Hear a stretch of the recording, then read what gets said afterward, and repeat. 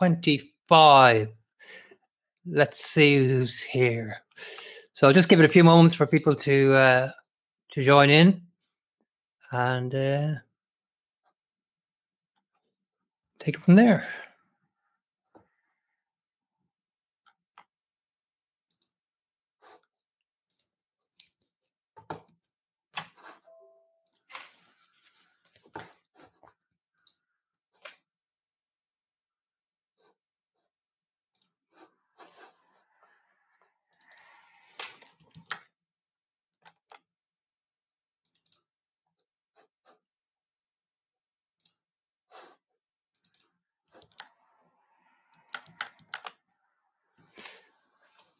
Okay, we've got people coming in now. Hi, everybody. Welcome, as I said, to episode 25 of Words on Whiskey, brought to you by Irish Whiskey Magazine. And as always, we'll go kick off with the news and a little bit of news this week. Nothing as much as would be expected. So the Black Bush stories are back. So from the 26th of November, there's going to be 13 events, and they've collaborated with Rebel Chili to do some cocktail classes, and they'll be sending out some kits. So if you're interested in that, the cost is €12. They'll be sending out some event kits with everything that you need to take part, and just visit blackbushstories.com. In terms of releases then, again, Killowen Distillery have released their 6th of 7 of their experimental series, a 10-year-old experimental series, which has showcased a number of different cask finishes. And this one, the latest one, is a 10-year-old blend finished in oat stout casks. And I think the price is about €90 and 51.4% ABV, and I think 350 bottles are available of that. And then congratulations to Carlow Whiskey Society, who just founded. I think they founded in the last couple of days. So we wish them the very best of luck with their society, and hope to get a chance to come down and visit you guys and take part in a couple of your tastings. So best of luck. They're on the Facebook page, Carlow Whiskey Society, if you can find them there. And then finally, our competition for Powerscourt Hamper. Huge number of entries in that, a huge amount of interest, and we'll be announcing the winner of that on our Facebook page tomorrow. So we're going to extend the opening until tomorrow morning, and then at lunchtime we'll be announcing the winner. So somebody there has got a very nice Christmas hamper as a gift. So that's it in terms of news. I think we know why we're here, really. So let me bring in Jennifer here from Tipperary and Michael Fogarty from Al Mulligan Shop. Hello, everybody. Good evening. Thank you. Hi. Hi. Just getting ready there. How are you? Good. How are you guys? I'm very well. Very well. A big day today. Yeah, massive. It's been, I know for everyone else it's 3 years, but for us, it's 4 years since we harvested our grain. So it's the culmination of a lot of work and a lot of stress. Will there be a few drinks had to celebrate? Yeah, definitely. This is only the start of it, I'd say. When this actually leaves and goes out the door, I was going to say, we'll all take the weekend off, but we won't, because we've only got Stuart over for another 2 weeks, and I've seen my calendar and I'm scheduled to go mashing or distilling every single day until he leaves. All right, okay. Well, I'm sure it'll be a great success. And then we've got Michael. Michael, good evening. How are you? I'm good, Sergio. Hello, everybody. Yeah. Hello, Jennifer. So thanks very much for inviting us to help with this tasting, Michael and Jennifer. Michael, of course, is the man behind Al Mulligan Whiskey Shop. And, of course, the shop is closed at the moment, Michael, due to COVID, but very much open online. Yeah, very, very much open online. And obviously we do online events every week as well. So keep an eye out for what we're doing and join in if you can. Yeah. So if somebody does want to partake in those, they go to your website, almulliganwhiskeyshop.com, and just register? Just click on the big banner on the front page and it'll take you to all the events that are available, and then you can purchase. They do sell it very quickly, but where possible we can always try and add more tickets as well. The demand is there. Yeah, and it's weekly, is it? You're doing them? Yeah, weekly. We'll be weekly up to the end of the year. We've got a couple of special ones coming up between Christmas and New Year, and before that as well, celebrating some of the great whiskies we've had this year as well. One of them might be Tipperary, actually. Really? Yeah, I should hope so. Now that you're here, so I mean, Jennifer, you're entrusting Michael with your product, of course. So hopefully he will do a sterling job on that. But I just wanted to talk a little bit about yourself, firstly, because you aren't a native of Ireland, but you are from Scotland originally. You grew up. Yep, I grew up in Scotland. I've got a very confused Scottish accent though, because I lived in 9 places by the time I was 18. So like I grew up beside distilleries, and as my dad moved to a different distillery, we'd moved to the next distillery house. So like we lived in Glenrothes, right by Highland Park, in Orkney, down beside Glenfiddich, down beside Garvan Grange. And we'd move around beside the distillery as we went. So like I had a confused accent anyway, and then I moved to Ireland, and like I just lost my poor accent, lost all hope. When did you end up coming here, and what brought you here? I moved here in 2008, October 2008. And I came because I had a job with an accountant's firm in the tax department, and it was the recession, and there was no other jobs going anywhere. And I was like, I was in Australia at the time, and I was like, I'm going back for my job in Ireland, because if I don't go back now, who knows when I'll be able to get another job. So that's how I came. And then tax is a very specialized subject. Doesn't really lend itself to travel very well. So after I came here, I was stuck in Ireland. Yeah, I mean, the tax regulations are obviously very different between Scotland and Ireland, or are they quite similar? Similar compared to other countries. So the tax legislation originally in Ireland was based on the UK legislation. But it's diverged since Ireland got its independence. So like it's not like you can move back and forward between the two without having to change anything. Yeah. Well, I mean, you've taken a very different career path now. So, I mean, you've gone from a very corporate world with a very corporate company. And although you did tell me your tax is very exciting for you, which I find hard to believe, but yes, that is possible. I know from my sister-in-law, as I said, who's a tax consultant as well. But yes, well, it's not something we share in common. But what was the reasoning? What drove you to change the direction, to leave a very successful career with chartered accountant, you'd made director, and to go and seek a world in whiskey? Obviously, you were surrounded by whiskey as a child, and we'll talk about your father later. But yeah, I suppose I was an associate director with KPMG, and we had an IT department. We had a department like secretaries. We had people that would like do things that I now have to do myself, and I do miss that part of it. I miss the steady monthly income. But I think I always want to do something of my own. And MD else could come in and do my job when I was a tax consultant, like MD else or an accountant. Either of those, MD else, another accountant, another tax advisor could come in and could solve that problem. And I was like, I want to do something. And then I ended up getting engaged, and I married to my husband, who's a grain farmer. And it just seemed like, this is before the massive explosion in distilleries. It seemed like it was a really good idea to take his grain, which had been his family farm, has been in the family for at least 5 generations. And with my dad's distilling expertise, I was like, we could do something. We've got a unique set of skills. Not to sound all Liam Neeson on it. We've got a unique set of skills to make this something amazing. I'm sure it comes in handy dealing with customs and excise and revenue, knowing all the tax and everything. So it just handy. Like everything, like it comes in handy if you're talking to the bank when they want business plans. Like I file all our tax returns for my sins. It does come in handy because you can just go and sort everything out yourself rather than having to look for. It's another less person to pay, I suppose. Yes, it's always good not to have to pay accountants and tax consultants. But I mean, whiskey's in your blood. Like you've been surrounded, as I've said, your father is a highly respected distiller, whiskey expert, consultant.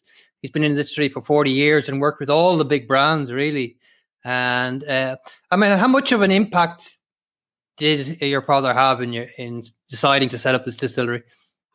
I think he had an impact in two ways. Like he had an impact in the way that he raised me, because he never made me feel like I couldn't do anything. Like he always, both my parents always made me feel like I could do absolutely anything. So when I was like, I'm going to set up a distillery, I don't think at any point he said to me, you'll never be able to do it. I don't think he's ever in his life said to me, you'll never be able to do something. Like did he say you were crazy? No. Absolutely not. I think like in hindsight, he might have been crazy not to say to me, are you sure you know what you're doing? Yeah. But he's always been totally on board with everything that I've done ever. So it's kind of his fault that I'm this way. Yeah. And then the other aspect is that if I didn't have him on board, I don't think I would have been able to get this far.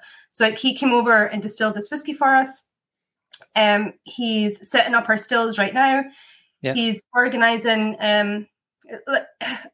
I can't even, like, everything from my mash all the way through to my, like, he knows every single part of it intimately, and he's able to convey that. And I just wouldn't have known where to start, even with the equipment.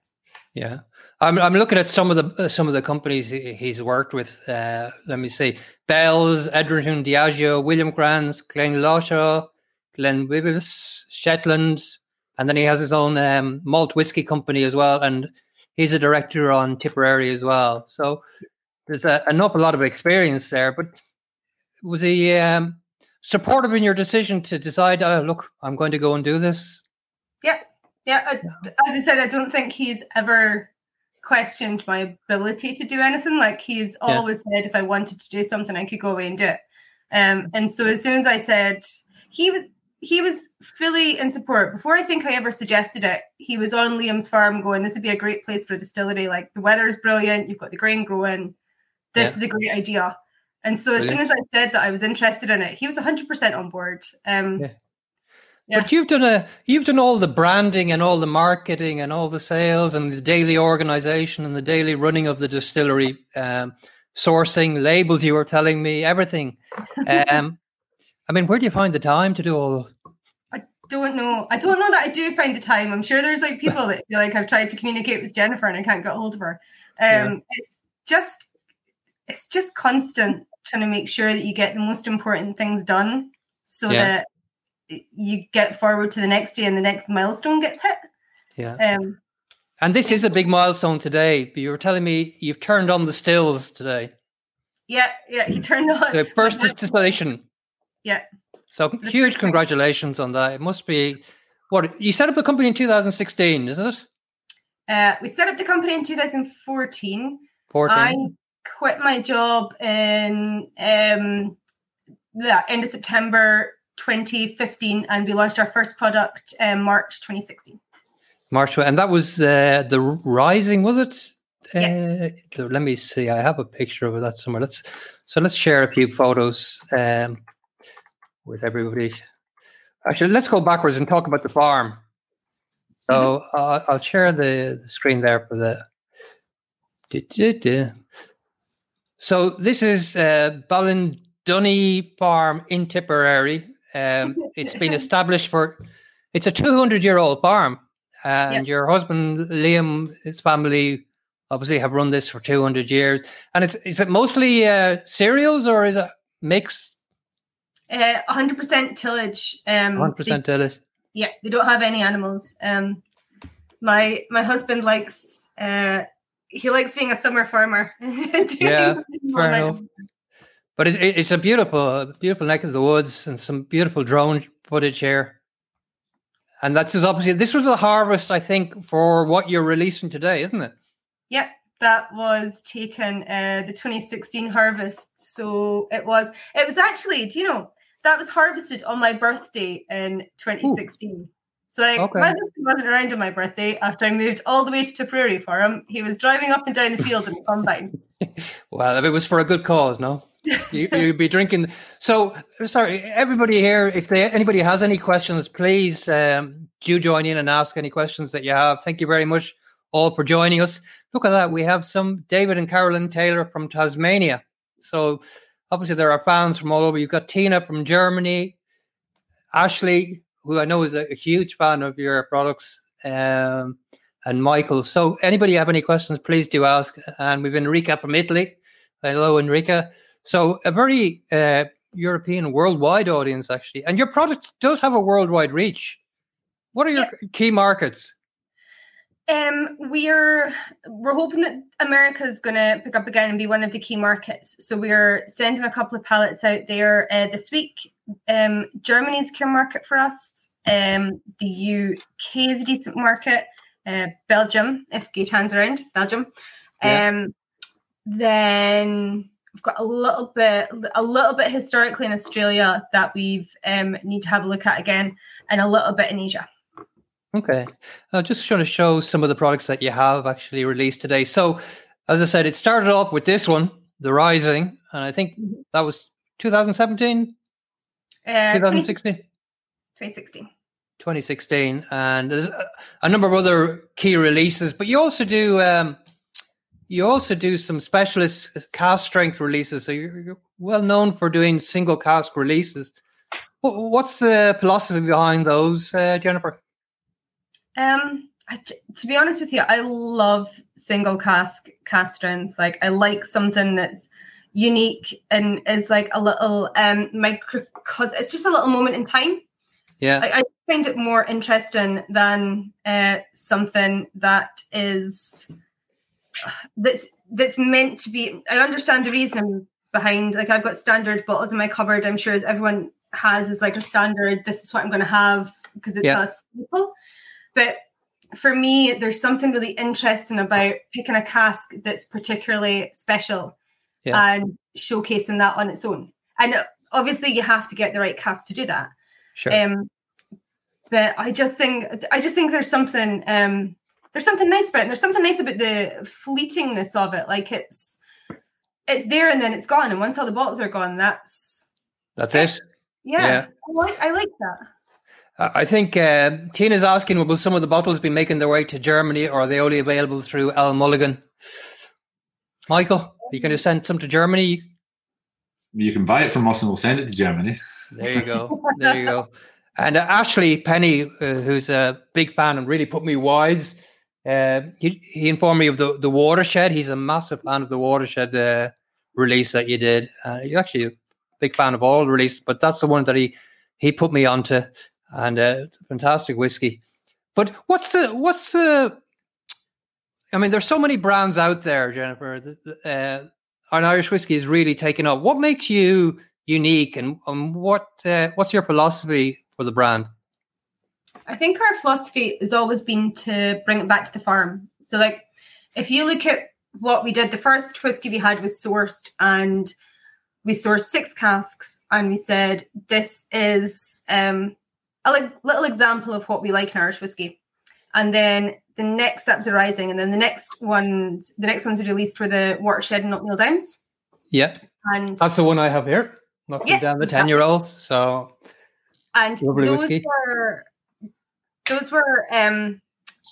they were cut to bottling strength with water from the farm, and so we're trying to bring it a little bit closer back to the farm. Mm-hmm. Then the next release was the single cask, and that was cask that we'd chosen ourselves. And then the next release was the Poitín, which was our own grain, but it hadn't been matured yet. And then now we have the one that we're going to talk about tonight. And eventually our philosophy has always been to get it back to the farm. So to do barley to bottle, that's what we've wanted to do since we first started this. And it's been, I'll be honest, like, it's been really hard going in and going. And I don't know how much confidence Michael had in me, but like, him and Shane have actually been really supportive, but we've been going on and ranting on that we're going to do this for, I'd say, the past 4 years we've been going, we're going to do barley to bottle, we're going to do barley to bottle, we're going to get a distillery in the farm, we're going to do barley to bottle. And it's taken a while, but like, that's what we want to do, and that's what we're going to have. Has it taken longer than you expected? Or, I mean, you do have a full outfit down there. I mean, you were telling me you've got 4 stills. You can do from grain all the way down to bottling. I mean, the only thing you don't have at the moment is is malting, but you were telling me you were working with Athgar for that. But everything else is in-house. Yeah, everything else is in-house. I did suggest to my husband that we got a floor malt input in and that he could just turn it manually. And I got told absolutely no way was he doing that. Yeah. I mean, I think he's probably gotten up on his plate with the farming side of it. But so are you a believer of terroir then? Yes. You are, yeah. So to everyone that's not, I totally am. I don't know how. Can I have my rant, or do you want me to? I want you to have your rant. Yeah, we need a good rant. I don't know how you can't believe in terroir. I don't know, how. I know everyone talks about it disappears with distillation, and you're going to put it in a barrel, and all those flavors are from the barrel. But if you look at any of the whiskey wheels, so many flavors of those are originating from the barley. And we all know it's not the same if I get wheat and distill it and put it in a barrel. So why do we pretend that the barley isn't impacting the flavor? Yeah. I honestly don't know why we. Otherwise, we'd all be doing it from corn. It doesn't. It costs me so much money to malt my barley. I wouldn't be doing it if I could just throw in a load of the wheat that's outside or the oats that are outside and get the same result. So sure. I just think it's absolute madness that we all sit around and discuss something that's really obvious. And I'm really glad that Waterford have got the money to put into the studies to prove the existence of it, because we wouldn't have had the cash. No, and I think they're very close to releasing that report. I mean, it does. I mean, if it has a huge impact in wine, of course, it's the bedrock of wine, terroir, in some sense. I mean, the only argument is what percentage of impact does it have, and is it the one that makes the difference? Yeah, but I think it all makes a difference. I'm not saying terroir is the be all and end all. I'm not saying there's not an influence from casks. Yeah. I'm saying that everything has an influence. It's where my barley's coming from. It's how my barley's growing. It's how my barley's then treated afterwards, all the way through the malting process. It's how it's distilled. It's how it's matured. All of those things have an impact on it. But the barley is the base flavor, and you're having an impact on that base flavor. So I think just to throw out where that flavor originates is disingenuous. And what about cask strength then? What's it about cask strength that's particularly attractive?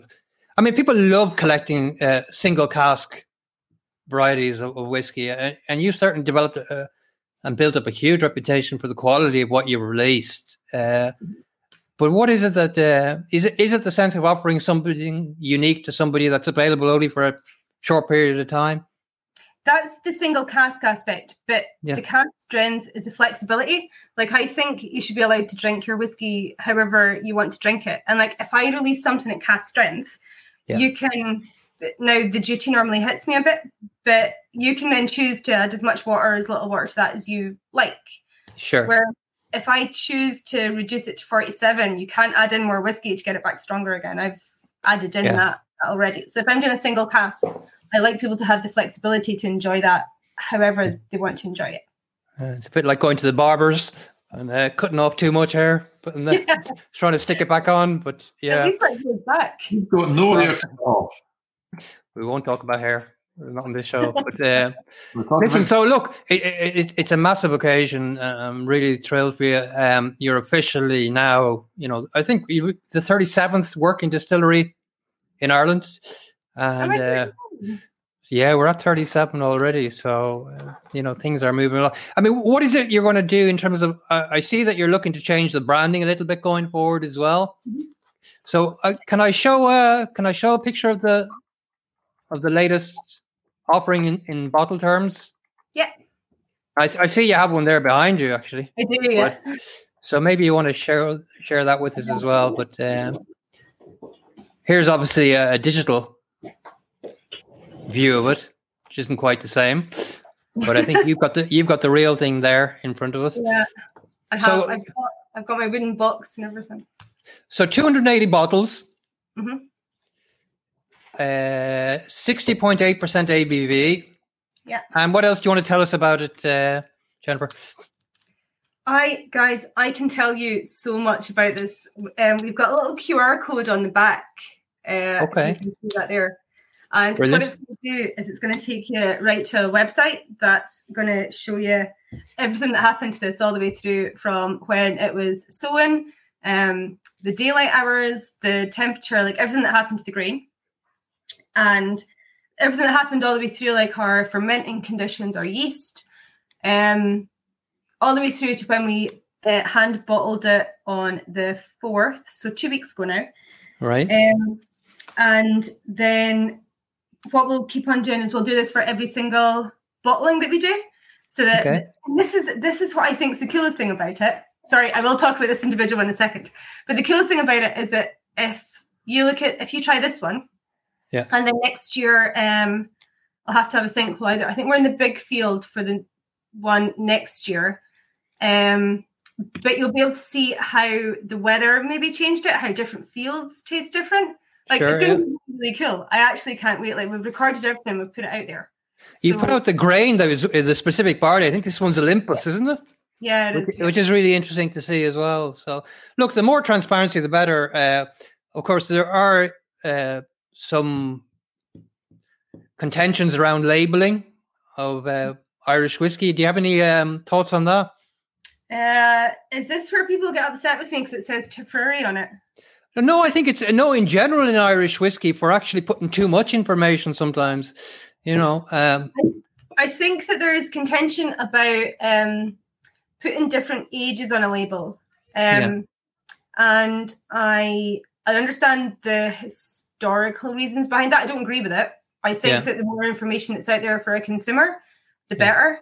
But I think what happens with, I think people should be allowed to put on the composition of a blend they make, because if you're releasing a non-age statement blend and you're charging a lot of money for it, 'cause it has some very old whiskey in it, you should be able to tell people the reasoning behind it rather than hiding behind it. Yeah.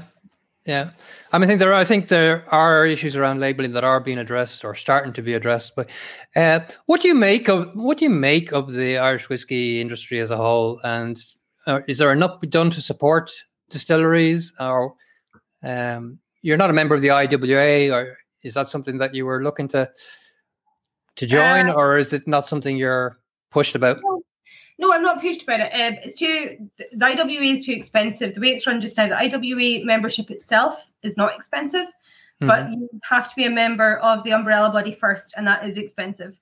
Right. And I think it's run by the bigger companies for the bigger companies. Okay. I don't think it's run in the same way as the Scotch Whisky Association, which I think maybe has, but no, I could be wrong. I'm not a member of either of them. I've got the impression that the Scotch Whisky Association has a little bit more access to more information and can be more useful. But as I said, I'm not a member of either because I can't afford to be a member of the IWA. Yeah. Okay. Just for anybody that doesn't know, that's the Irish Whisky Association. But look, I think we should probably crack on because now, the thing is, you very generously sent out 4 different samples, and we've never done 2 of them are gin. Mm-hmm. Now, some people could say I know nothing about whiskey, but certainly gin is something that I'm very ignorant about. I do enjoy, but you sent 2 gin samples. Maybe you want to tell us about these and why you sent them. I was like, sure, I've got a chance to get my market research done for free. I'll send them out. Okay, that's what's quite honest. Okay. Yeah. So we've got a gin still in as well in our little tiny distillery, and my mum made these gin samples in her kitchen. We've got a tiny little glass gin still in my kitchen at home in Scotland, and my mum does all our gin trials. So she made these for us, and these are kind of the 2 directions we're going in. So we said when I was sending out all the whiskey, I might as well take advantage and see if people wanted to give their opinions on my gins as well. So gin is something you're planning to release soon? Yeah, we're hoping to get some out before Christmas. Now, it's only going to be we're not saying we're going to do the next. It's not going to be a huge brand. We're hoping to do a little bit round Tipperary. And I think the gin market is huge right now and very crowded. So like we're going to do something that's local, something that if people come and visit us in the next while and want to try something that we've distilled ourselves before we get our whiskey, try our gin. It'll be a nice gin. My parents already have a gin company and they're very good at making gin. So you should try our gins. It is good. I know the botanical. Well, look, let's crack them open first. So let's kick off with gin sample number 1, and maybe you can tell us a little bit about it. And Michael, you can probably do the tasting notes on this, or Jennifer as well. But let's have a go.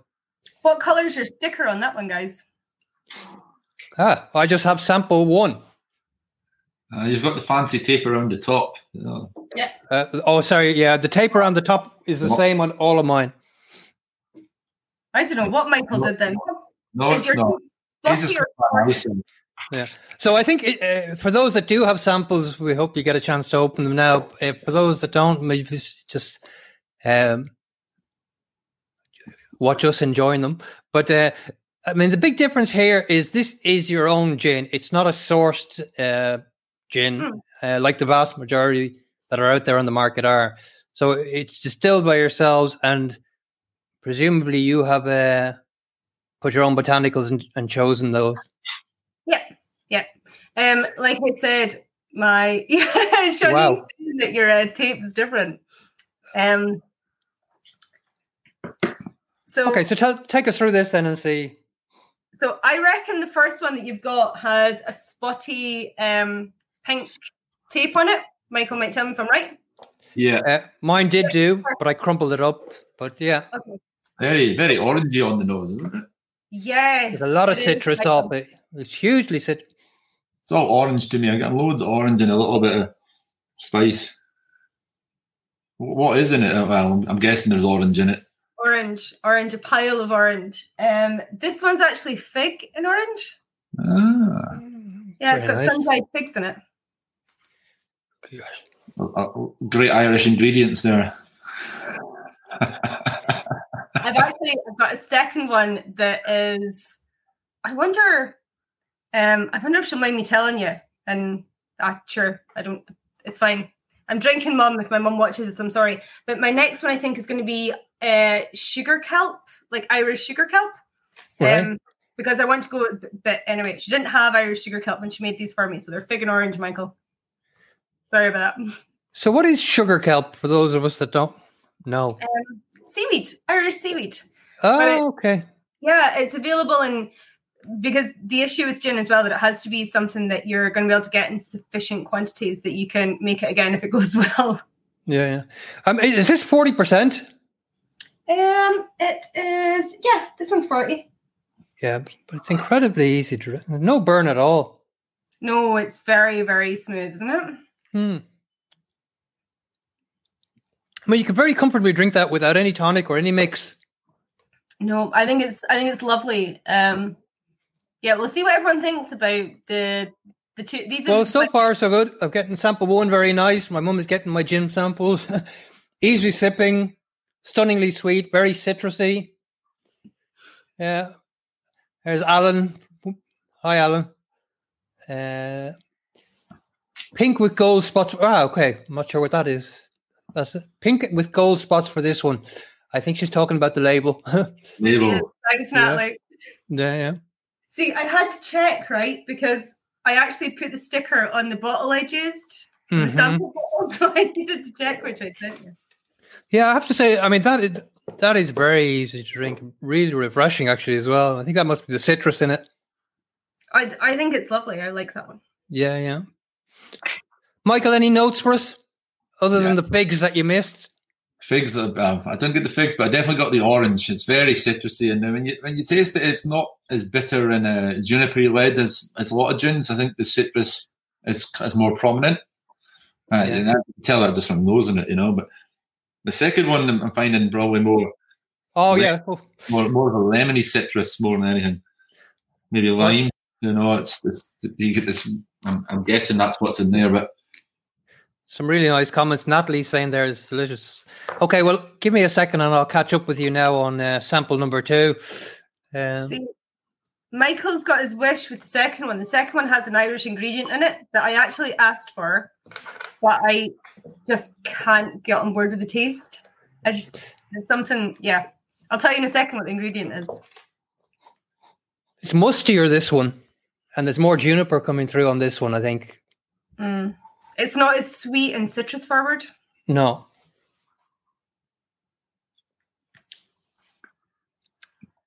Oh, it's more gin. It's quintessential gin, isn't it? Yeah. More juniper led. And there's more heat off this one for sure. It's still a little bit sweet, but not sweety citrusiness. You know, it doesn't have that acidity. There you go. Michelle is saying it's much better on its own than with tonic. So that's a high compliment. So, I mean, what's the plan then for gins? Is this something you want to continue doing? Is it going to be part of the range of the family? I love gin. Like I want to have. This is mine now, guys. This is mine. I want to have a blog called Gin and Tonic. Like I've wanted to do gin for so long. Okay. I love gin. I had to fight so hard with the guys to do gin. They don't want gin at all. But my mom is fantastic, and she did the samples for me. And because my dad is nice, he's agreed that he'll distill my gin for me. So yeah, like I just adore gin a little bit. So the gin's allowed to run as my own little like baby side project because the whiskey is the big thing, and I'm allowed to just play around with it as my baby project. But it's always going to be because I love it. It's nice to compare them both side by side, so you can number one and then number two. Yeah. Very different, you know, when you're side by side. Jen, I hope that's you. You need to be quick in this game. It's unbelievable. I'll have to do .ie. You'll have to go with .ie, or change your name. Or start change. with it. Yeah, there you go. Can I have it with a G? So the problem with my second one, right, is that I asked for hawthorn because we've got hawthorn hedges around the farm, and I really want to include hawthorn in the gin, and then I thought it'd be a really nice, like it'd be a cool botanical and blah blah. And it turns out that I don't like the taste of hawthorn, and like even the tiniest bit of hawthorn in a gin, I don't like. Well, if I was given a choice over the two, I think number one would be the one I would go for, and I think a few people are agreeing. Yeah, I'd say the same. Yeah, number one, that oranginess coming through is just beautiful, isn't it? Yeah. Mick Power, hi Mick, how are you? He's saying second sample has a blackcurrant note. I kind of get that now. Yeah, sometimes it just takes a blackcurrant in it, but I don't know what the berry flavor. Yeah. Mm. Well, I mean, are you planning to release two? No, I'll do one. I managed to get one through the approvals process. There's not a hope I'm getting to through the approvals process. Right. Yeah, and just in terms of actually creating and releasing a product, how difficult is it? The first one is heartbreaking. The second one is a bit easier. Yeah. And then it gets easier and easier. Now, every time you go to change things, so when this was hard, like because we changed the label shape, we kept the bottle, but we changed the outer packaging with the wooden box. We actually changed the packaging on the longer run, and it makes everything hard. And so the first time you go to create something as well, you need to source product, and that's fine when you're so this time we just took samples and we took Stuart down to the warehouse and we went through casks and we were like, taste this, and that was all perfectly fine. But the first time we did it, we were calling up people and we were going to meetings and we were tasting different samples that people were giving us from their own warehouses and trying to find something that we liked. Whereas now we have a store of whiskey that we can go down and look at, and we've been monitoring for the past while, so we kind of know already what we're going to have coming up. Yeah, I kind of know what I'll release next year already. So it gets a little bit easier as you go along. But yeah, your first one is difficult. I can't describe how bad it was. It was awful. Yeah. But I mean, given a choice of gin or whiskey, I hope I'm going to get the right answer here. Where's your heart lie? See, I think gin is like my no one's going to drink my gin after this, but I'm going to say it anyway. Gin's a bit like my McDonald's. Like, I like it. Like, it's really tasty. It's really nice, but it doesn't have the same level of complexity as, like, say, if I go to Michael's, because I went there several weeks ago. It's not the same as going to Michael's for my food. Like, that's just a different quality experience. Yeah. It's like sometimes I want to sit down with a gin and tonic. Sometimes I want to hang about outside and have a few gin and tonics and not think so much about what I'm drinking. Yeah, you just want to enjoy the drink as a drink without having to labor over it and analyze it too much. But I mean, is that a problem now for you? Can you go out and just have a drink and not overanalyze it? Oh, I can have a drink, Sergios. You can. Yeah, I can have one or two as well. But you don't have to overthink it or over delve into. I think whiskey is maybe a little bit like that for me. I find myself thinking about it. And I have to stop myself. Like if I'm out and I order something, I do find, and then people ask you about it, and people go, "Oh, what should I be drinking?" And what, and it does, and which is nice, and it's really good. But like sometimes I just want to have a pint, or sometimes I just want to have a gin and tonic and go like, think of it. I think it's a little bit like comedians. You know, comedians are often asked to go out and they're told to say something funny, you know, whereas, look, I'm not working, I'm off time. So Ricky Ryan is asking, first one is nice straight and would make a nice G&T. The second would make a great martini. Okay, well, there you go. Of course, cocktails is a huge part. Do you see your whiskies and your gins being used in cocktails? It probably depends on the whiskey. The gins, definitely. The whiskies, I think that quality spirit is really important for a cocktail, but I don't know that anyone is picking a single cask strength whiskey as a cocktail ingredient, like 10-year-old, 12-year-old, even some 16-year-old whiskies yet. But I think single casks, I don't know if anyone's going, I'm going to do a cocktail with this. Yeah. Can get expensive then. I mean, you certainly lose a lot. But it's funny that I mean, gin, you know, I've heard of gins with 40 botanicals in it, but you still don't get the level of complexity in gin that you would get in whiskey. No, and I think the problem with gin is like you can stick in 40 botanicals, but it's intended to be like gin is a juniper forward spirit. Like we're pushing the box with the first gin there that's more citrus forward. That gin is at its essence a juniper based spirit drink, and like if you throw in 40 botanicals, I'm sure there's someone that's going to have 40 botanicals who are going to be upset about me saying this, but I think you're overcomplicating something that's meant to be a fairly simple, enjoyable drink. Yeah. Well, look, let's kick off then with, should we go with the 61.4% sample or the 60.8? Let's do the 60. No, Michael can choose. Michael can tell me. I've got 60.8 in the glass, which is sample, so that's what we're kicking off with. In my glass. Yeah, thanks for waiting for us, Michael. But yeah, well, talking about shut up. Well, I have to say they're lovely sample bottles. I didn't realize they would be. I'd like to get rid of the filter off them to make it quicker to come out of the little sample bottles. You can pull it out really easily. You've got big fingernails. You can pull it out and come away. Oh, I'm looking at the color on this. Wow. That's why I love it. Yeah. So, okay, Jennifer, let's first let us tell us about this. Firstly, obviously, you mentioned that it's from your own grain. Whiskey One. Whiskey One, yes. Oh, I don't even have to put it near me, and I can smell it. Wow. Fantastic. Yeah. Well, look, firstly, congratulations. So this will be my first sip of your first whiskey, really.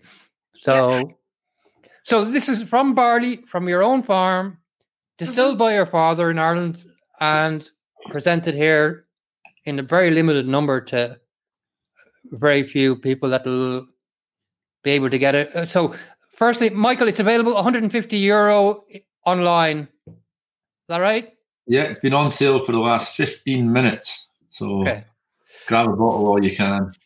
Okay, and 280 bottles only. So Yeah, I think Michael's got 250. I've got some reserved for charity events and things. But very good. You're lying. You're going to drink the other 30 bottles, aren't you? Might do. Well, there's only 220 bottles for sale because I'm keeping 30 bottles back for myself. So this one is 60.8%. Yeah. So per whack. Yeah. It is high. The vanilla really hits you as well at the beginning on the nose. Michael, do you want to take us through the tasting notes of this? I haven't made any up yet. Okay, well that's good. It's quite sticky, isn't it? It clings to your mouth. It's got a really good mouthfeel around. I got no water in this, and I don't even have any water beside me. But I suppose it's quite easy drinking for a 60%er, isn't it? Yeah, I mean, 60 would definitely be at the higher end of cask strength releases. That's for sure. But we like to say it's when I say it's quite sticky, it's quite jammy. Or like, you know, you get these fruity jam, like a sort of strawberries, a bit of raspberry blackcurrant jam going on there. Stick it on your toast in the morning. Here you are. It's breakfast. It's a breakfast whiskey. It's jam on toast. We've got these toasted notes, a little bit of nuttiness there, you know, a little bit of breadiness, yeastiness. Yeah, I mean, there are different on the taste. I get different fruit to the ones I get on the nose. Like I got to get summer fruit on the nose, and then kind of sherry-ish and sort of raisins on the tongue. Anybody who's got it in the glass will notice there's a very sort of pinkish reddish colour. And Tina was asking there about the cask, and that's a Rioja cask. Jennifer's a big fan of Rioja casks, and I say pretty much every whiskey that Jennifer and Stuart have put into and Liam have put into a Rioja cask, that's been the stunner. I know, and they've always been well received, the Rioja cask. So there's no surprise that they put this in a Rioja cask, because wherever they're sourcing them from, they're absolutely fantastic casks, and they really impart an amazing flavour. I know Stuart back in the day in Glenglassaugh was releasing pink whiskey back then. This is his Irish version of his pink whiskey, isn't it? Yeah, I mean, if anybody can look, I mean, there really is a red tint to that. And actually, I see a tasting note here. Shawneen has given a great one: honey nut cornflakes, and Mick Power is saying rich tea biscuits, and I do get both of those notes off. But now that it's amazing what other people will trigger up in your mind. But you know, it's got all these. It's a breakfast whiskey. This is what you wake up for in the morning. You know, this is what starts your day off nicely. It's when in June 2017, and it was disgorged on the 4th of this month. Right. Okay. So 3.5 years old, pour. Yeah, 3.5. 3 and a bit. You wouldn't think it was that, was it? You know, like we've over the last few months, we've had a lot of debates on our tastings about age in whiskey, and is it just a number? You know, and realize if the whiskey's good enough, it's good enough. You know, but for me, you know, it doesn't really matter what age on a whiskey is these days. There's so much choice out there, and I think this is phenomenal. You know, for you know, we call it a young whiskey. You know, but you know, let's look at Jennifer. Has this been the maturation of this? And we said Rioja. Is it fully matured in Rioja? Yep, Rioja D1.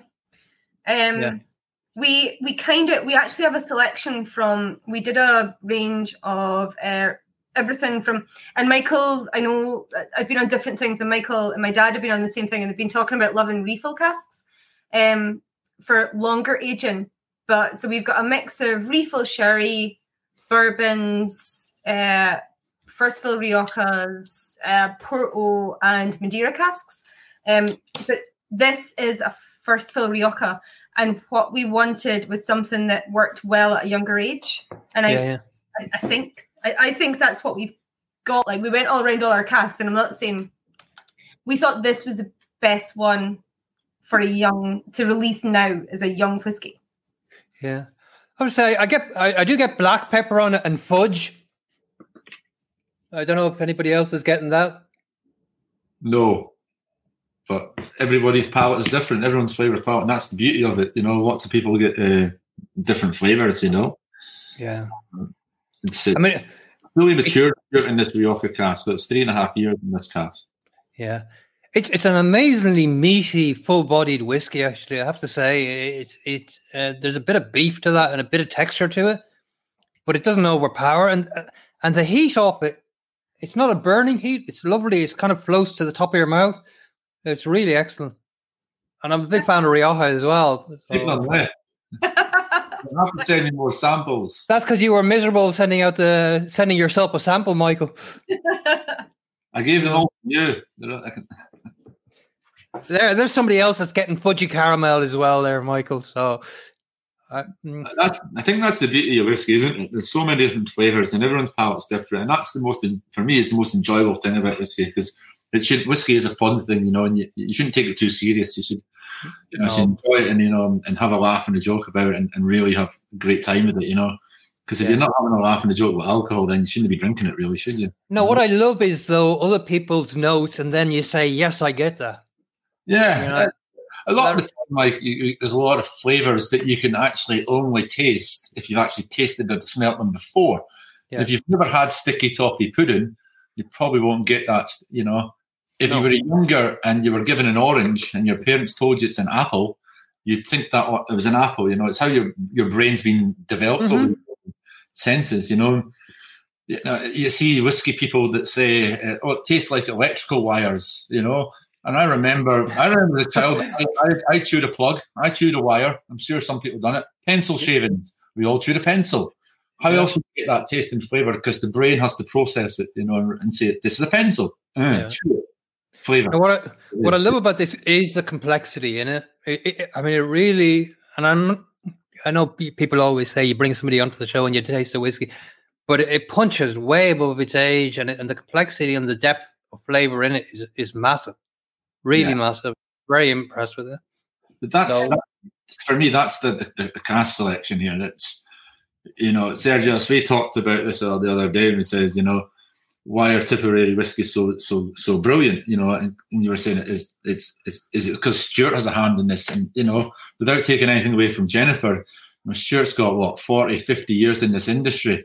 You can go out and do a course on distillation and do all the theory, but when you've got 50 years of practicality behind you, it makes a massive difference. And you've got the contacts you've built up over the years.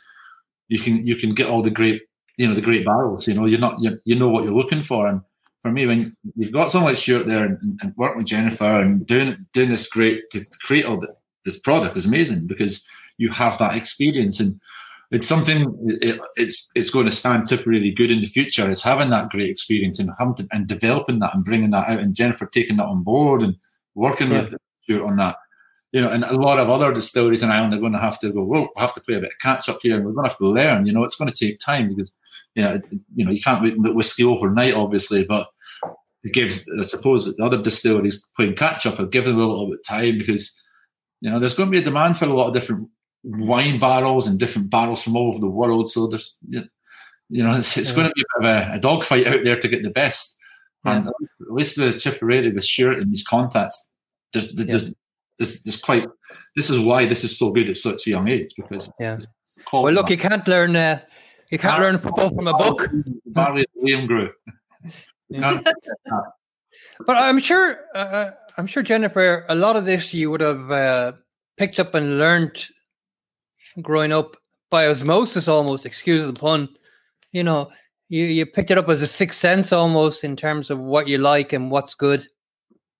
I think I was lucky in that my dad massively believes in drinking whiskey and not stirring it. I don't know how many whiskeys he's got that he's not opened.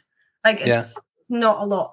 And so growing up, I don't know that I drank cheap alcohol very much at all, because he was he just constantly was like, try this, try that, try the next thing.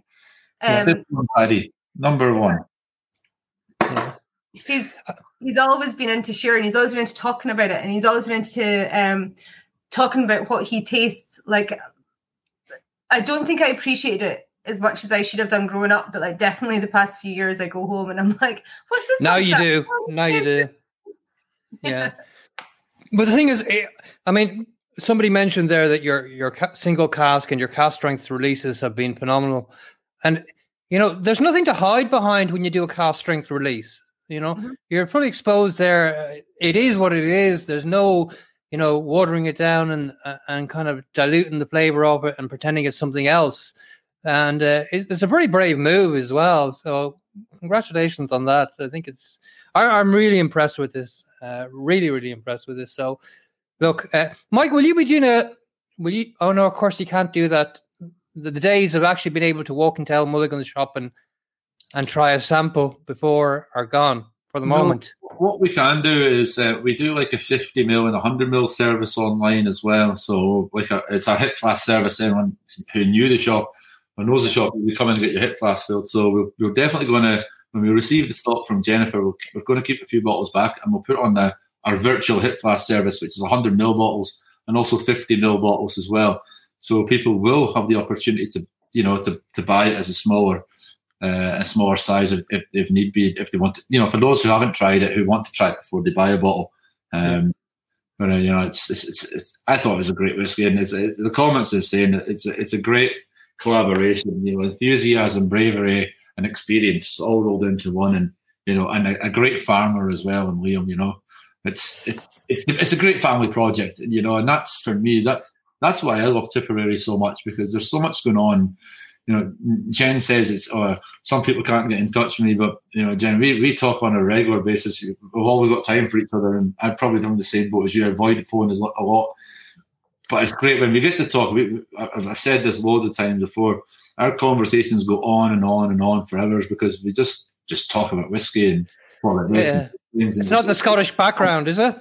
No, I think it's the love of good whiskey and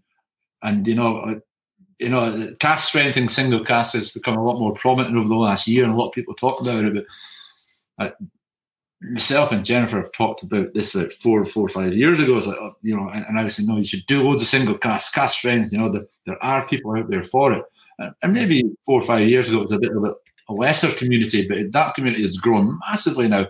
And people really do want it. Sergio, you commented on all the whiskey bottles behind me there, and it's all from the Scotch Malt Whiskey Society, single cask strength, because that's my preferred way of drinking whiskey as well. I really love it, So, and I think that's the beauty. And for me, I just hope Jennifer keeps releasing single cask strength, and it's a bit easier for you, Jennifer, because you have your own bottling line, where you don't have to rely on somebody else. Probably a pain in the neck for putting labels on and doing all that, but you've said it already tonight. It's a great way of drinking whiskey, and I think for me that's what I love about Tipperary. And if you keep doing that going forward, you've got one customer here, But I think what I find really attractive to the brand as well is that the family are involved. There's so much transparency as well about the farm. Everything, all the details about the particular brand and the particular bottling. What percentage is that? What grain? When? What farm it's coming from? All the detail about the cask. So, I'm sure your father must be absolutely chuffed and so proud. He's not there now. You decided not to bring him in. Oh, he's through listening. If you call him, he'll come through. Oh, would he? Well, he has I hope he has the link if he wants to come in and share with you this special moment. I would have thought. It's like Beetlejuice, Sergius. If you say his name 3 times, he'll just appear. Will he? Let's see. We'll try it. Stuart, if you're there, please do join us. We'd love to get your comment. And more as a father than as a distiller, to be honest with you, because it's a massive occasion for a father to see his daughter releasing her first whiskey, and distillation starting today. Yeah, I don't know what's both on the same day. I'd say it could be the distiller. Yeah. Oh, he could be, could he? He snuck out. It's bigger. He's coming though. I can hear him. Okay. Oh, there you go. It's that's like that BBC entry where you had the child in the background. There's no small children for me to grab and kick out the room again. Good evening, Stuart. How are you? Thank you very, very much for joining us. Not at all. I'm great. Well, look, you must be hugely proud as a father, and obviously you are involved in at the director level in the business, and you did distill this and brought your years of experience to this. And we're just trying to get our head around how you managed to release this whiskey that seems way beyond its years and has so much complexity and flavor in it. A lot of that is very much on the cask you choose when you first lay down the spirit, and that's what's important. So it was right at the beginning we chose the casks that we thought would work well with the spirit that we were trying to produce at the time, and then it comes to a final selection. So that was very recently. We did our final cut from the casks that were available. Yeah. But yeah, it's very much all the elements, the new make spirit, the cask, and then making that final selection. I'm laughing because when the guys went around to do the final selection, I hear that you were there for quite a while deciding on the final. And in all seriousness, and yeah, it sounds like it's great fun, and it was a good fun day. But doesn't sound too rough now, in fairness. Stuart, can I ask you a question there? I think this is a single cask, so you've selected this from a range of casks. Yeah. For me, how difficult can that be? Because you've got this thing that stands out as really, really good, and do you go, we should bottle that, or should we leave this for another 5, 10, 15 years? It's going to improve. How do when you're tasting these whiskies at that sort of age? How do you go, right, this is prime for bottling, or do you go, oh, what should we do? Should we leave this a bit longer? Or do you just go, it's ready for it. This tastes great. We've got to bottle it. It's more of the latter, Michael. This is the one, and we had a range of casks that we felt were good enough, and we wanted to release one, and then it was to say which is the best one at this moment in time. But very much, particularly once they age further. And they get older. And my business in Scotland is about single casks that are old. And it's trying to get them at the prime time.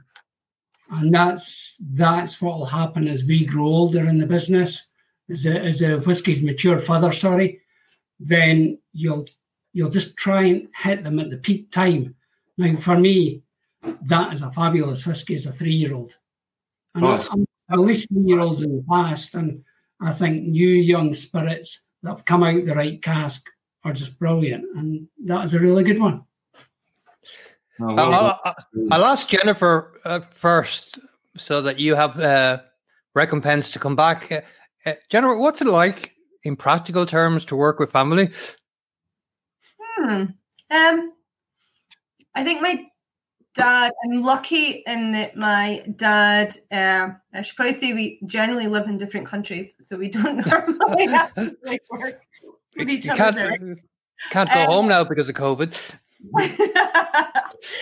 No, I'm lucky with my dad. Like he generally lets me run everything, and I think we've got quite clear lines on where our areas of responsibility lies. Like mine is the day-to-day. If we're going choosing a cask, I get Stuart to do it. If it's anything about distillation parameters, if it's anything about whiskey parameters, or choosing what whiskey we buy in, if it's older casks, it's you.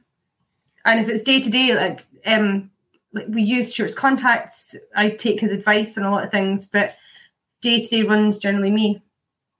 Yeah. And that's fine. And then when things like, so it's not been that bad. We're 3 weeks together now. Yeah, I mean, the day-to-day things are the things that go wrong. So I'm quite happy if Jennifer wants to take all on. Yeah. And tell me, of course, Liam, unless you're going to drag in Liam as well now, is he going to appear through the door, or is he out in the field? Oh, he's here. He might come. He might come. Well, look, let me share. You were very generous. You shared some very nice photos, actually. I just thought they were nice photos, so I'll just share them. That's presumably tasting new make somewhere. Yeah. That's the day we distilled our own barley.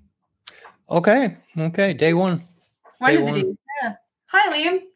I told it's like Beetlejuice around here. You say someone's name, they just appear. Stuart, I love the color of your shirt. It's very nice. Which one? The blue one? The one you're wearing there in that photo.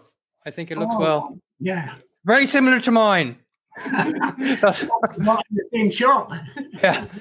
And there you. Oh, now this is in front of some casks somewhere, but a lovely photo. What are you drinking, Jen? I was drinking a Watershed cocktail. Very nice. That was a pear flip. Okay. It was, yeah. It was lovely, actually. And Liam's drinking Watershed. Very nice.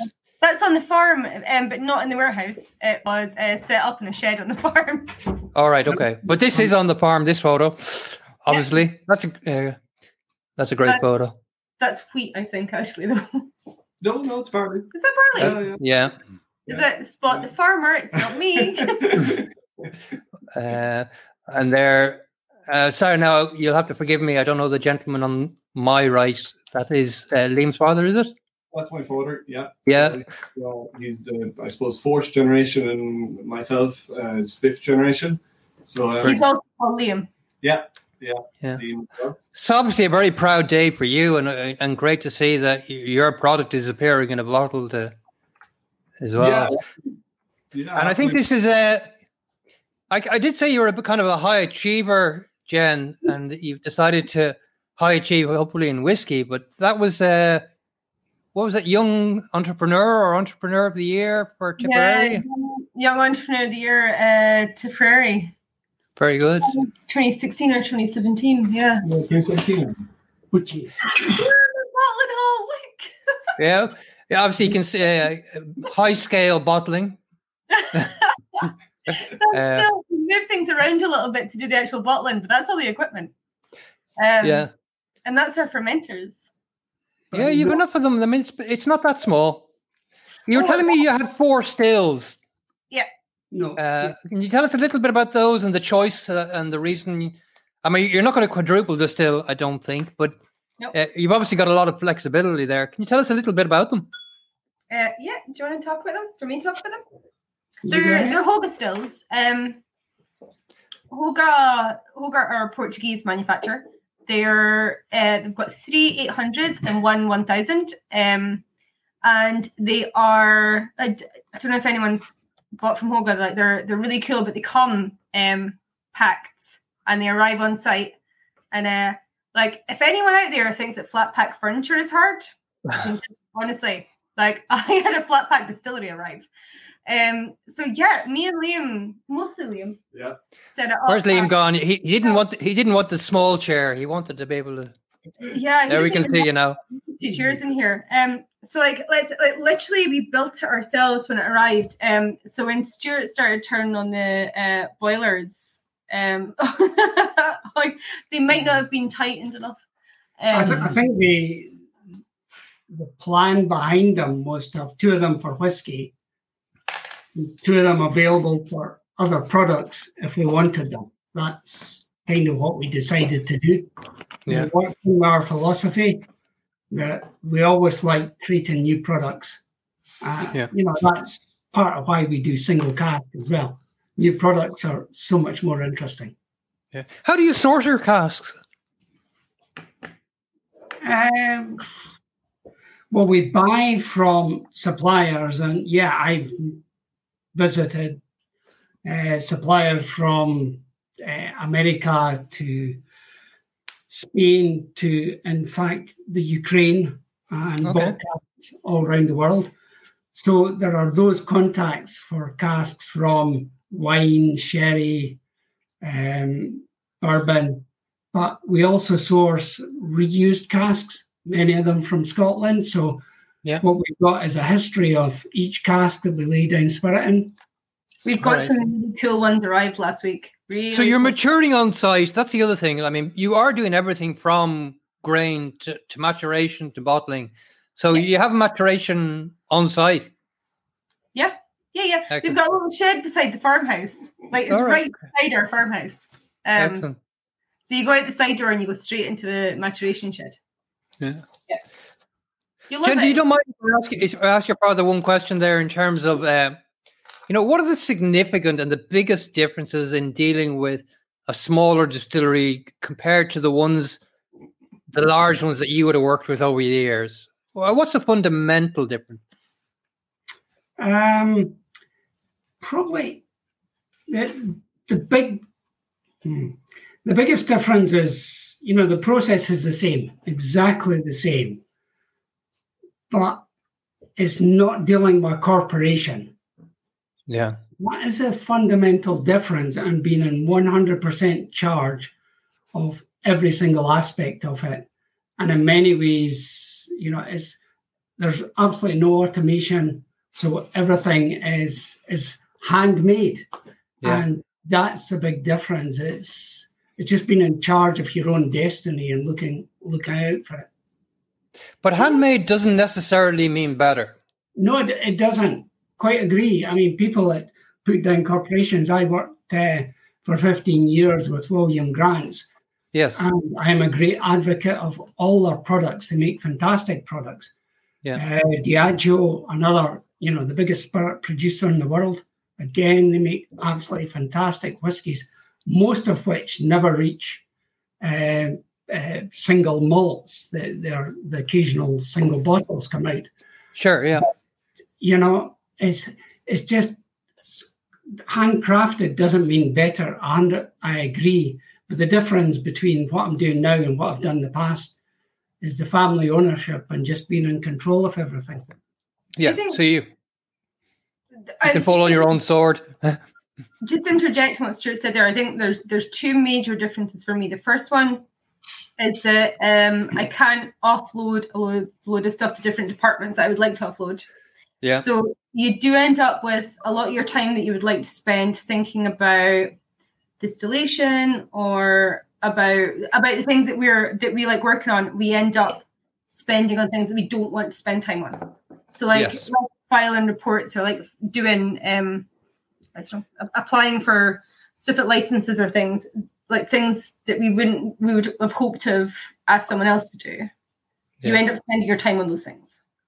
I think there or something. But it actually also means you're 100% in control of what goes into that glass. Well, that's a big difference. That was the second point I was going to make. Although you said, and I agree with you, like I think Glenfiddich's a fantastic company. The Grants family are fantastic.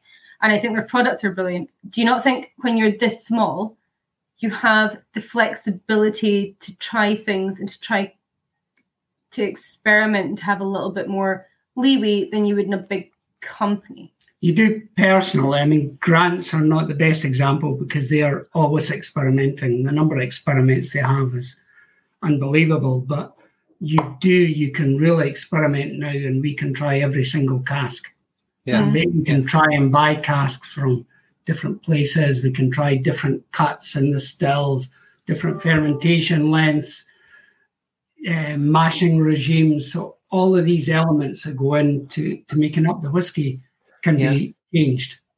I mean, the other argument as well about single casks as opposed to somebody doing a large production run of whether it's a single malt or a blend, they're looking for consistency. You don't have that noose around your neck to have to necessarily be consistent, which is a big advantage as well. I mean, if you do one cask that isn't maybe as good as the others or one that's way better than you're not going to be judged too harshly. But if you're doing a long run of 100,000 bottles, one bad batch can ruin the reputation of the whole series.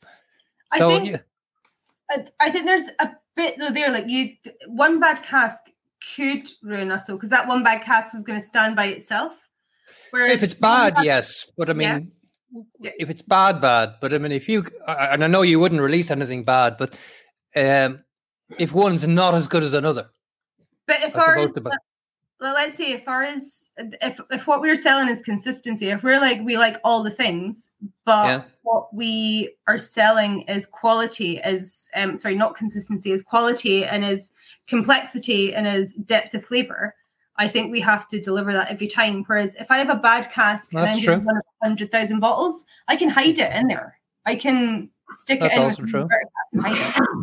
I agree with that, but I also agree that if you're selling a million bottles a year or a million cases a year, as the likes of Glenfiddich or Glenlivet do, then you have to make sure every single bottle is the same. It's identical, So that is a massive challenge, and the blenders behind that, and I know the two of them at Glenfiddich very well, it's a very demanding job to make sure they do that. Yeah. I mean, you have the pressure of having to produce great quality all the time, Jennifer, don't get me wrong. But you don't have the pressure of having to create the same every time. Yeah. It's a different kind of, There's a question there from Scott. Why Rioja? And actually, there's another question. When are we going to sample 2? So I poured number 2. But why Rioja? Hey, drink it! Michael's delighted. Next whiskey. Why Rioja? It's from one of Stuart's contacts. Yeah. And it's from a certain bodega. It's a Bodega Faustino. And we tried their casks and we liked them. I don't know if you want to elaborate on that. I'd used them previously, as Michael said, for some young spirit. And at Glenglasser, we released I think it was a 6-month-old product that came from a red wine cask that I really liked, and then was going to release some 3 and 4-year-old, and the business was sold on. Mm-hmm. And so it never got released. So I knew the quality of the casks. Yeah. And that's why we decided to buy them. And I have to ask this question as well then. I mean, this is a fantastic whiskey at this age. Do you think, if this whiskey had been in the cask another 10 years, it would be even better? I would say... Not that I would like to wait, sorry. Some of them may be in the cask another 10 years, and they will be different. Yes. Yeah. That's all I'll say. I won't say they'll be better or worse. They'll be different. We'll just have to wait. Okay, take us out of our misery now and take us through to the second sample, please. And Jen, do you want to tell us a little bit about this? Yeah. So the second sample is it's from Rhone barley as well. It's from the same harvest, the 2016 harvest. But this is a first fill bourbon rather than a first fill Rioja. Very different. Very. Well, look at the color for a start. Anybody, there's no red there. A lot more sort of yellowy haze color,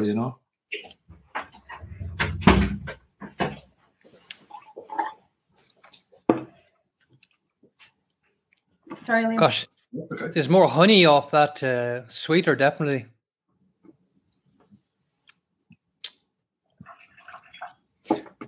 It's a lovely whiskey. It comes with a little more nuttiness as well. They're very, very, very different, aren't they?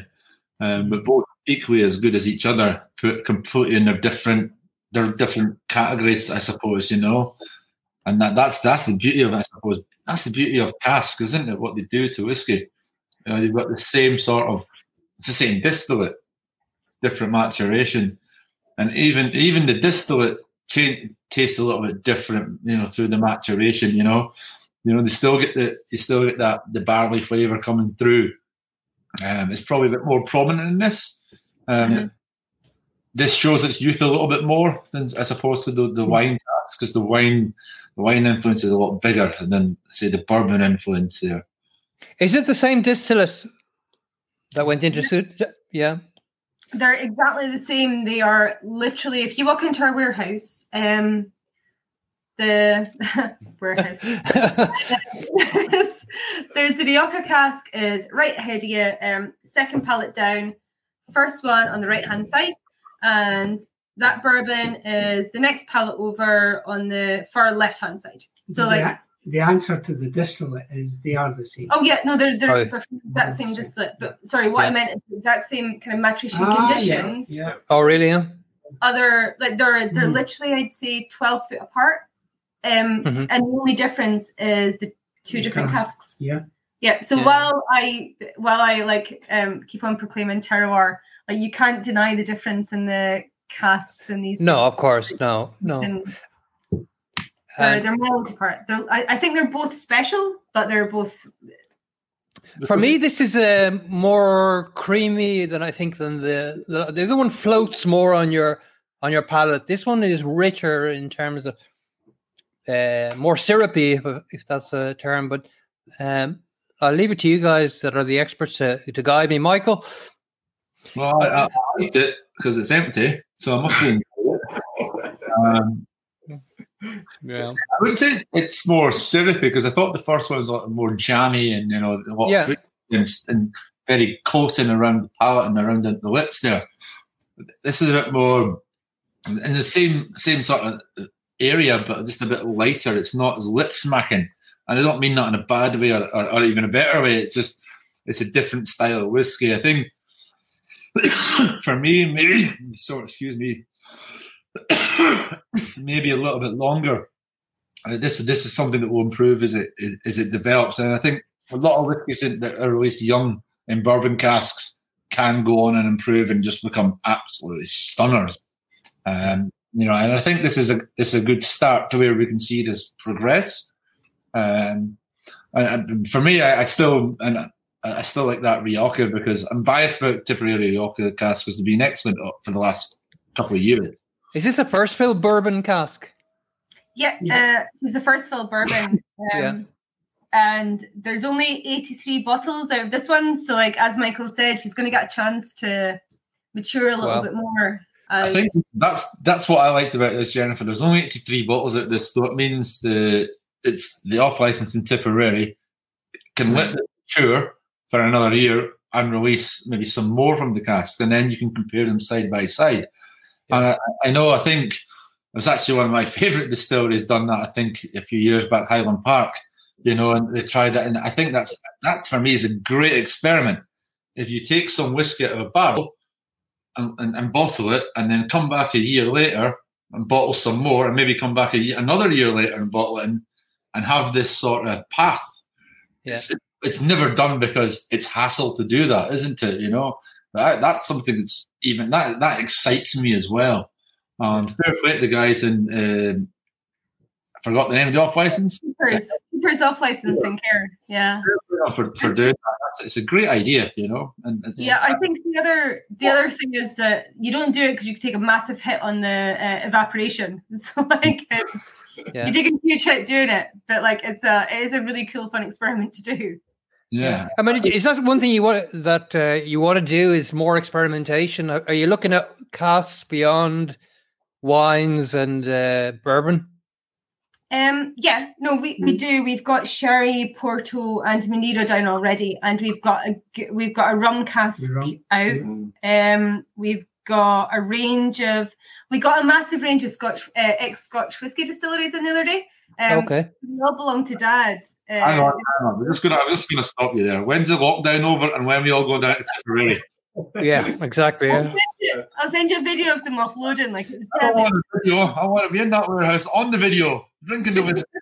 Actually, are you going to have a visitor centre down there? No.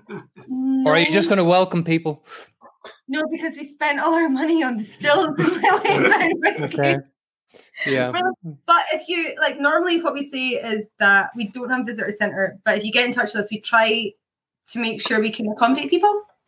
Great. Okay. So you get the real rustic, natural experience. Yeah, pretty much. We're not telling you. In which there's not going to be a visitor centre, but if you turn up, we'll try and look after you. Excellent. Okay. Well, look, we hope to make our way down. I really like both. Actually, they're both very, very different. My preference myself would be for the first one because I think it's that little bit more complex. But Jenna, I don't know. I like both. It's terrible. Tell me. I suppose I wanted to. I'll ask all of you because I wanted to say what your opinion was on Irish whiskey, and if there's anything they can learn from Scotch, and if there's anything Scotch can learn from Irish. So I have to make it properly. Hey. Do you want me to go first?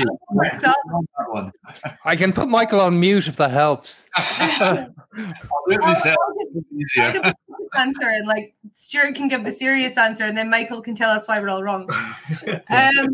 So I would say that Scotch can definitely learn about experimentation from Ireland. I think that Ireland, conversely, and I know it sounds like I'm being hypocritical, but I'm genuinely being serious. I think Ireland can learn about just that how to phrase this, that sometimes that things that are done well are fine and don't need to be messed with. So sometimes sherry casks are great, bourbon casks are great, wine casks are great, but sometimes you need to find out like what you do well and do that. So I think that's what we're trying to do just now. We're trying to figure out what we do well and do that. Yeah. But so I mean, that will develop over time, though, surely, Jen. What's that? That's something that's going to be an ongoing process. You know, there's no end journey on that. Yeah, but like I think that's what we're trying to do. We don't want to do everything right now. We want to be flexible. We want to do some different things. We want to work in some pot still and some single malt. But our main aim right now is not to make all the whiskies. It's to figure out what we do well. And that's what we're going to do right now with the distillation. We're figuring out how to make the best distillate we can make. And then repeat that, and then how to get the best casks out of that. And that is going to be an ongoing process, and it's going to have variations. But I think our main aim for the next while is how to make the best whiskey out of our equipment. Yeah. But that's, sorry, go on. No. For me, what can they learn? I had a trip. I'm trying to think now. It must have been 1990, 1991. I was at Glenfiddich. And we had a trip to Middleton to learn about a new maturation technique they were using. So that is best part of 30 years ago. And Scotch and Irish whiskey were already talking ideas between the two of them. So these things are going on all the time. I would disagree with Jennifer in saying that there's more experimentation in Irish whiskey, because Scotch whiskey, certainly very well, it's a legal, it's defined in law how you make Scotch whiskey. I don't think it's quite that legal in Ireland yet, but it certainly is defined in law in Scotland. Yeah. It's an act of parliament. But that doesn't stop people experimenting. People experiment all the time. But certainly both can learn from each other. I can't define what, but Scotch is, it's, yes, maybe Ireland made whiskey first. Scotch kind of stole the global crown during Prohibition, and they've just grown and grown and grown throughout the years. Yeah. And now Pernod Ricard and Diageo dominate the world. Yeah. But there's lots for both to learn, and there's great opportunities for both. Yeah. There's high praise from Mark Murphy. Done a bloody good job with these. Yeah, I have to agree. I really do. For the young whiskies that they punch so far above their weight. They really are. I mean, I love that Rioja. I'm going to ask Liam a question as well. Firstly, what's it like being married to Jen and dealing with all these difficulties around whiskey? And secondly, what's in the field? What strain of barley is out in the field at the moment? Yeah, well, I suppose just taking the second question there first. Yeah, I can't mute Jen and keep you on, unfortunately. So I make a point when Stuart and Jennifer were talking about the distillation side of it. Like we're continually learning on the farm as well. So for our release here today, the variety of barley was used was Olympus. Yeah, we've changed that variety last year. So in 3 years' time or 2 years' time from now, we'll probably have it'll be a different variety on whatever release we have then. And that may change again, because I suppose we found that Olympus, for a number of different reasons, from a farming perspective, and I suppose for ourselves here, we had done that for 3 years and we wanted to change it up. So it's not only the distilling side of it, which I'm currently learning a lot about myself at the moment, but it's also the farming side of it, because now we're creating a grain that's making a food product in ourselves. We're learning a bit more there, whereas before we wouldn't have had that kind of, I suppose, interest or knowledge. Married to Jennifer is incredibly exciting every day. I heard you're learning about malting. Yeah, and you touched earlier on. We work closely with Garrett Maud, Garrett Heaton. No, I mean in-house. I heard you were going to be bringing malting in-house on the farm. Jennifer was saying. Yeah, and I do need some fitness work, all right. But I think floor malting, and malting is another speciality that Garrett does very well. But like I think you've got to take stage by stage. So currently we're growing the barley and we're distilling it and maturing it. Like malting is another aspect to it. Stuart will have some familiarity with that with Balvenie. I think that they did their own malting, but Highland Park as well as Michael's favourite distillery. Yeah. It's not a name drop. But touching on the kind of first question with Jennifer, like it's incredible to watch someone every day. Like, you know, I don't work full time at this myself personally, and Stuart's obviously in Scotland, and Stuart's a huge, you know, asset to us and all that skills and experience Michael touched on earlier on. But Jennifer, day by day, works just incredibly hard, and it's 7 days a week. Took a huge risk, huge bravery, and I you know, every day I just watch it, and it's very proud to have moments like now. Absolutely. Aww. Oh, you'll get a good Christmas present. And Stuart, what were your thoughts when you? What were your initial thoughts when you thought heard Jennifer was going to get into set up a distillery and get into this business? Yeah, well, I think it was something we talked about at the time. It was kind of, it's actually Jennifer touched on it earlier on. It was actually Stuart who came over and saw the farm and was walking around and just highlighted in probably a passing comment and goes, "This would be a great location to build a distillery." And, you know, it kind of passed off quickly. And I suppose it was in the back of our minds and we were thinking about it. And I suppose as myself and Jennifer got closer together and we traveled and started discussing things, and you know, that idea was in the back of our mind. And Stuart was, you know, we felt with his skills and his experience, we were in a very unique situation. When I brought that idea to my father, who is a pioneer, that was quite an interesting conversation. But he too has been incredibly supportive, like Stuart. You know, your parents is a major part, and he was very open to the idea, and you know, that's something we're very thankful of as well. Yeah. Just a quick question there from Mick, who's asking: is the barley produced on the farm, is it organic or close to being organic, or? My quick answer to that, and very complimentary of anyone doing organic. It's very well done, but I have a quick answer. I say to Jennifer every time: anyone who comes to me and recommends organic, they obviously don't drive the combine trying to harvest it. Right. Okay. All right. So hats off to anyone who does organic. It's a skill in itself, and it's something we may do at some point in the future. I wouldn't rule it out completely. I'm told if I allow and buy more land, I'm allowed to do organic. Well, that's after you sell all your whiskies first, Jen. So you need to sell a lot of whiskey to buy organic or buy land. What's the long-term vision for the business? I'm not going to say it's a business because, well, it is a business, but it's obviously something you kind of ingrained in with you. It is a passion, I can see that. But what's the long-term aim what's your ambition? The long-term aim would be to have something. Do you want me to? Am I happy? Yeah. The long-term aim for me, and like, by the way, there's been a few things that were controversial where like Stuart said he disagreed with me. We're going to go back after this. Yeah, well, yeah, we can edit that out. Anyway, no, we can't edit. The long-term aim for me is to have a whiskey that is regarded as one of the best whiskies in Ireland. I think we want to have both a single malt and a pot still that's regarded as one of the best whiskies in Ireland, consistently one of the best whiskies in Ireland, even as we're producing it in small quantities from the farm.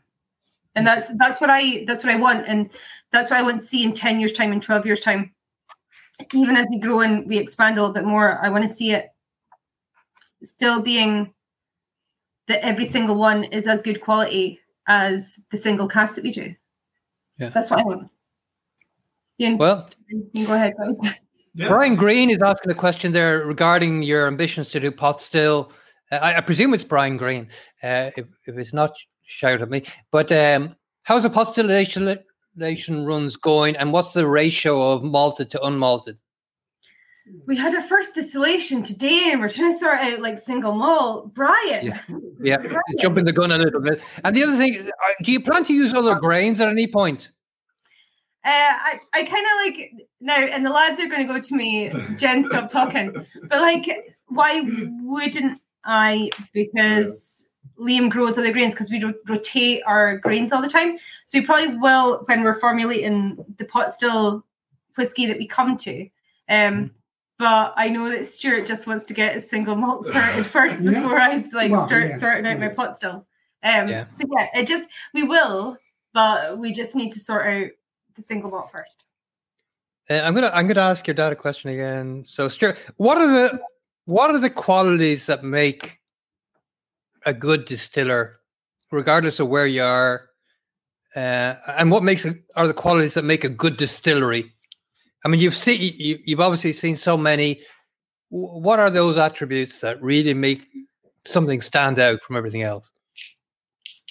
I think for me, it's this, and to make a good distillery, you need enthusiastic people and people that are passionate about what they do. Yeah. And that's kind of the same for a good distiller.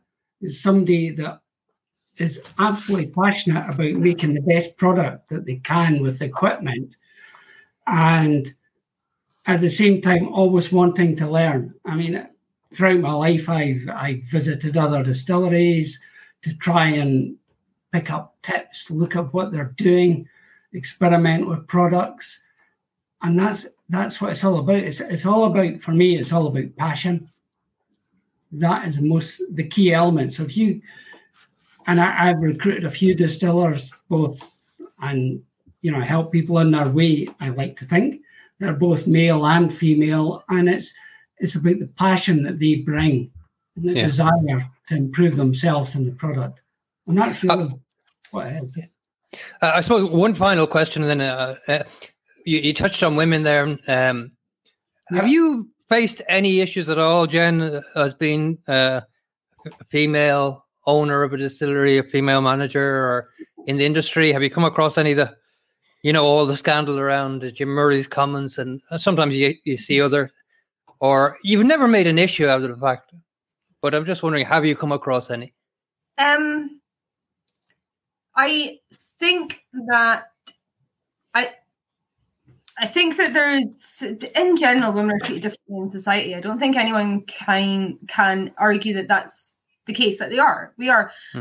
And some people prefer dealing with guys. Some people take it badly if you complain about something, if you're female. And look, you're generally treated differently if you're female, and your reactions are treated differently. But I don't think that it is different in the whiskey, specifically the whiskey industry. It's just life in general. That's life in general, as opposed to Yeah. Now, I will say, like the alcohol industry, the vast majority of the time I'm sitting behind a desk doing this, or I drive to a lot of tastings when they're not online, and so I wouldn't be drinking at tastings. So I disappear afterwards, and I don't have to deal with the fallout that people have to deal with if they're sitting around the table drinking with everyone, or the fallout that I used to have to deal with when I worked in bars. Like, that's an entirely different thing, and that is, that's a million miles away from the area of the whiskey industry that I'm in just now. But the rest of it is, and I don't want to dismiss it, because like being female in society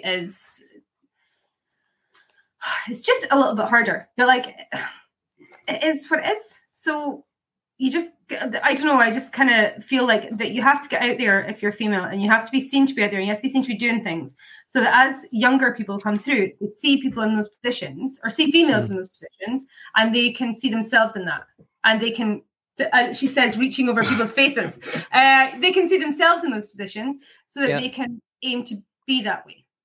Well, I mean, I think part of the success, certainly of Tipperary, is the fact that you are such a profound role model for a lot of younger women and women in general, to show that, look, I can go out and do this. I don't have to make an issue out of it.